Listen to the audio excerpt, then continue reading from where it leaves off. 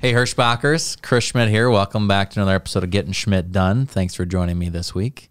Happy to be joined by Joe Carberg, our Director of Safety. How's it going, Joe? Not too bad. How about you? I'm doing all right. Excited to get to talk some safety in this podcast. As usual, keep it short and sweet and let you guys get on with your day. I want to kick it off. I want to get into a cadence of doing this every week, but we had a couple questions that came in right as we were ending our session last time. And just wanted to I got answers for you guys on those. So the questions were, direct deposit. We talked about EFS last podcast. How does that impact our direct deposit? So I'll answer that two ways. If you're a lease purchase driver, you do need to set that up again. Yes. And as far as how, it is part of the packet that we give you. There's a nice detailed explanation of what to do and how to do it. Right with that packet. If you have other questions, you can call in and talk to payroll. But for the most part, you guys will own that pay card is your card, so you'll own how that works. So that's if your lease. If your company, you guys are getting paid through UKG, so there's no change there, unless you want to start getting that your pay onto that card.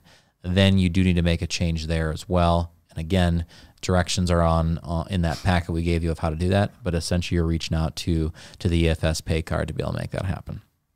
So that was question one. And then the second question is who can get an EFS card? Every driver that we have is going to have an EFS card. We'll actually have two, one for fuel and one for pay. We are rolling them out around 50 to 60 a week, all our new hires, and everyone's getting them. So we should have that done here in the next month or two. So working on getting that done. It'll be a lot better product for you guys. We're excited to get that done. So those are the questions. Now we'll jump into safety a little bit. We wanted to talk about, winter's coming up. We had a podcast about a month ago where we talked about some of the training videos. We talked about what was coming, and I just want to get an update to you guys and just talk a little bit of safety with Joe. Yeah. No, thanks, Chris. Last time I was here, we talked about the monthly trainings that we had rolled out through Luma, which you can navigate to from the Hirschbach app. For last month, we had personal conveyance training. We had some pretty good luck with that. A lot of good turnout. We had, I want to say, just shy of, I think we only had about 150 drivers or so who haven't taken it yet. So pretty good compliance on that. Still encouraging everybody who hasn't taken that to go back and take that. Or if you had any questions that are still lingering, go back and take that again. It's pretty comprehensive, and you'll learn a lot from it as long as you are paying attention as you work your way through.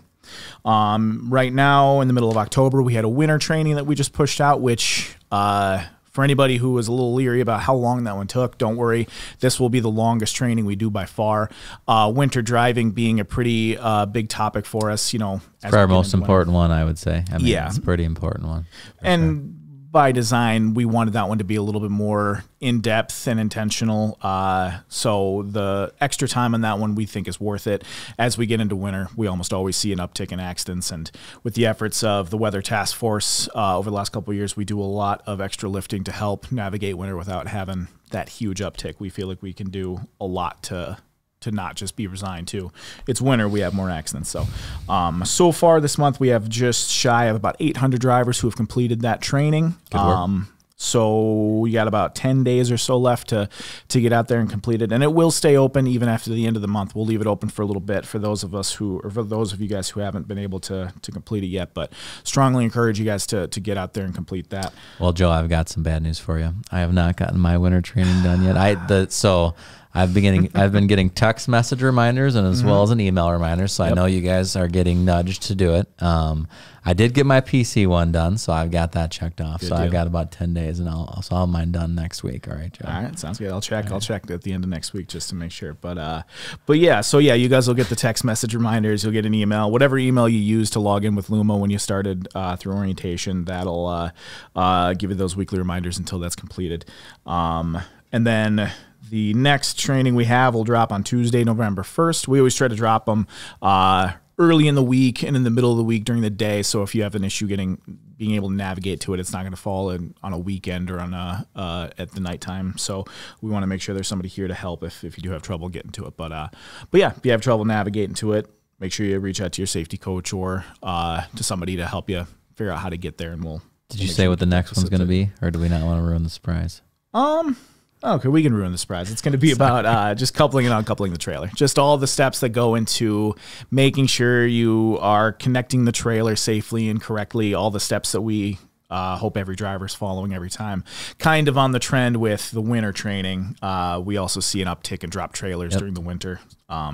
Just because, even if we see a lot of like impacting grease and snow and ice buildup that gets in there, and then also just in the cold, metal tends to not function as well as it does in warm conditions. So 100%. That's always a good point to touch on. Yeah, it's super important to do it all the time, but even more so when it's 20 below. Absolutely, nothing likes moving in 20 below weather. So yeah, exactly. I just challenge you guys. We talked about a month ago when we had our podcast about why we are doing this training, and we've got a lot of professional drivers out there, really solid people who know what they're doing.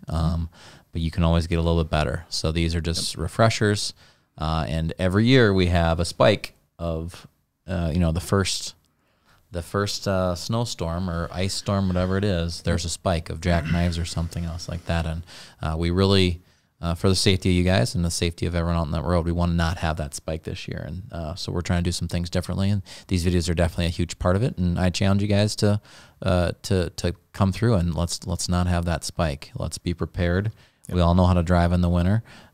Just take these refresher courses, and when we have that first one here, and it depends where we're at, we'll probably have one here in November if we're in Iowa. That's usually what happens. But when we have our first one, we need to be careful and know when to be on the road and when not to be, and when to shut it down, and over communicate with operations or with dispatch for sure. So absolutely, that's the challenge this year. Let's not have that spike.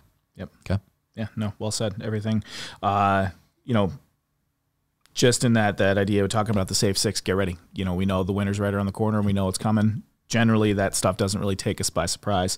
But even the stuff off the road, make sure you're ready. Make sure you have extra supplies in the truck, water, warm clothes, check your bunk heater if you haven't already. You don't want to turn that on for the first time when it's 20 degrees out and find out that it's not working. So, make sure you're doing all that stuff now so that by the time we get that first snow, you're prepared for it. For sure. Actually, I got a couple questions coming in here. You want to answer that one? So I just want to say hi to Marco Rivera. How's it going? Marvin Hardy says hell 9. And then hello. Hey, Marvin. Yeah. Got some feedback on some videos from Marvin. Duly noted, Marvin. I hear you there. And then Ken Yates has a question about PC. You want to talk about that quick? Yeah, so the question is, can we legally PC home after making a delivery? I saw a video where it says that you can't. So generally speaking, when it comes to personal conveyance, you can PC home as long as you're within the parameters of our internal PC policy, which is if you're within your 14-hour window, if you're still within your 14-hour clock, you're allowed to use as much PC as you need to up to that 14th hour, as long as you're using it legally and for nothing that would further the interests of the business. If you're outside of your 14, you get up to 1 hour. Anything else would have to be approved by your logs or safety team. So in this instance, if you are relieved of all work functions and just heading home, that's perfectly fine to be using PC, as long as you aren't furthering the interests of the business. So if you're PCing home and your next pre-plan happens to be a block from your house, right, that's something where you wouldn't be able to use PC for. But if makes sense, if you're not advancing or something like that, you'd be fine to PC home. Makes sense. All right, thanks, Joe. Wayne Giles says I've completed my winter training, but it's showing like I haven't done them. We'll take a look at that and see. Yep, Wayne, we'll reach out to you on that one. For anyone else who's experienced that, we had one issue with that because that series of videos has been on Luma for longer than we've been doing these trainings. So if you had completed it ahead of time, there is a little bit of confusion on the reporting end for those who had completed it before we rolled out the official training. So I'll look at that for you, Wayne. Cool. Anything else today, Joe?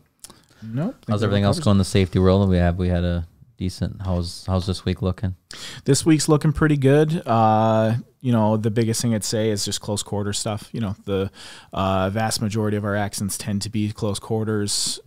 Just those small things you take for granted. Make sure you're getting out of the truck, evaluate your space, guarantee you can move into that space without hitting anything. When you're on the roadway, probably the most common accident we see is what we call in safety just those failure to yields, where somebody's coming into your lane or 2 lanes is reducing down to 1, just being that person to make the right response, get off the power, let that person in, even if you shouldn't have to, legally speaking, a lot of times those people should be yielding to you. Yep. However, if they're in front of you, you see them coming in, it's the difference between get off the power and avoid that accident or get into an accident. We'd ask you get off the power. The only person you control is yourself. Even if they're Exactly. doing the wrong thing, you can only control what you're driving. That's for sure. So, Yes, sir. So, but yeah. Sure. All right. Well, let's keep the trend up. Let's have a good weekend, and we'll talk to you guys later. Stay safe out there. Thanks, guys. Thanks.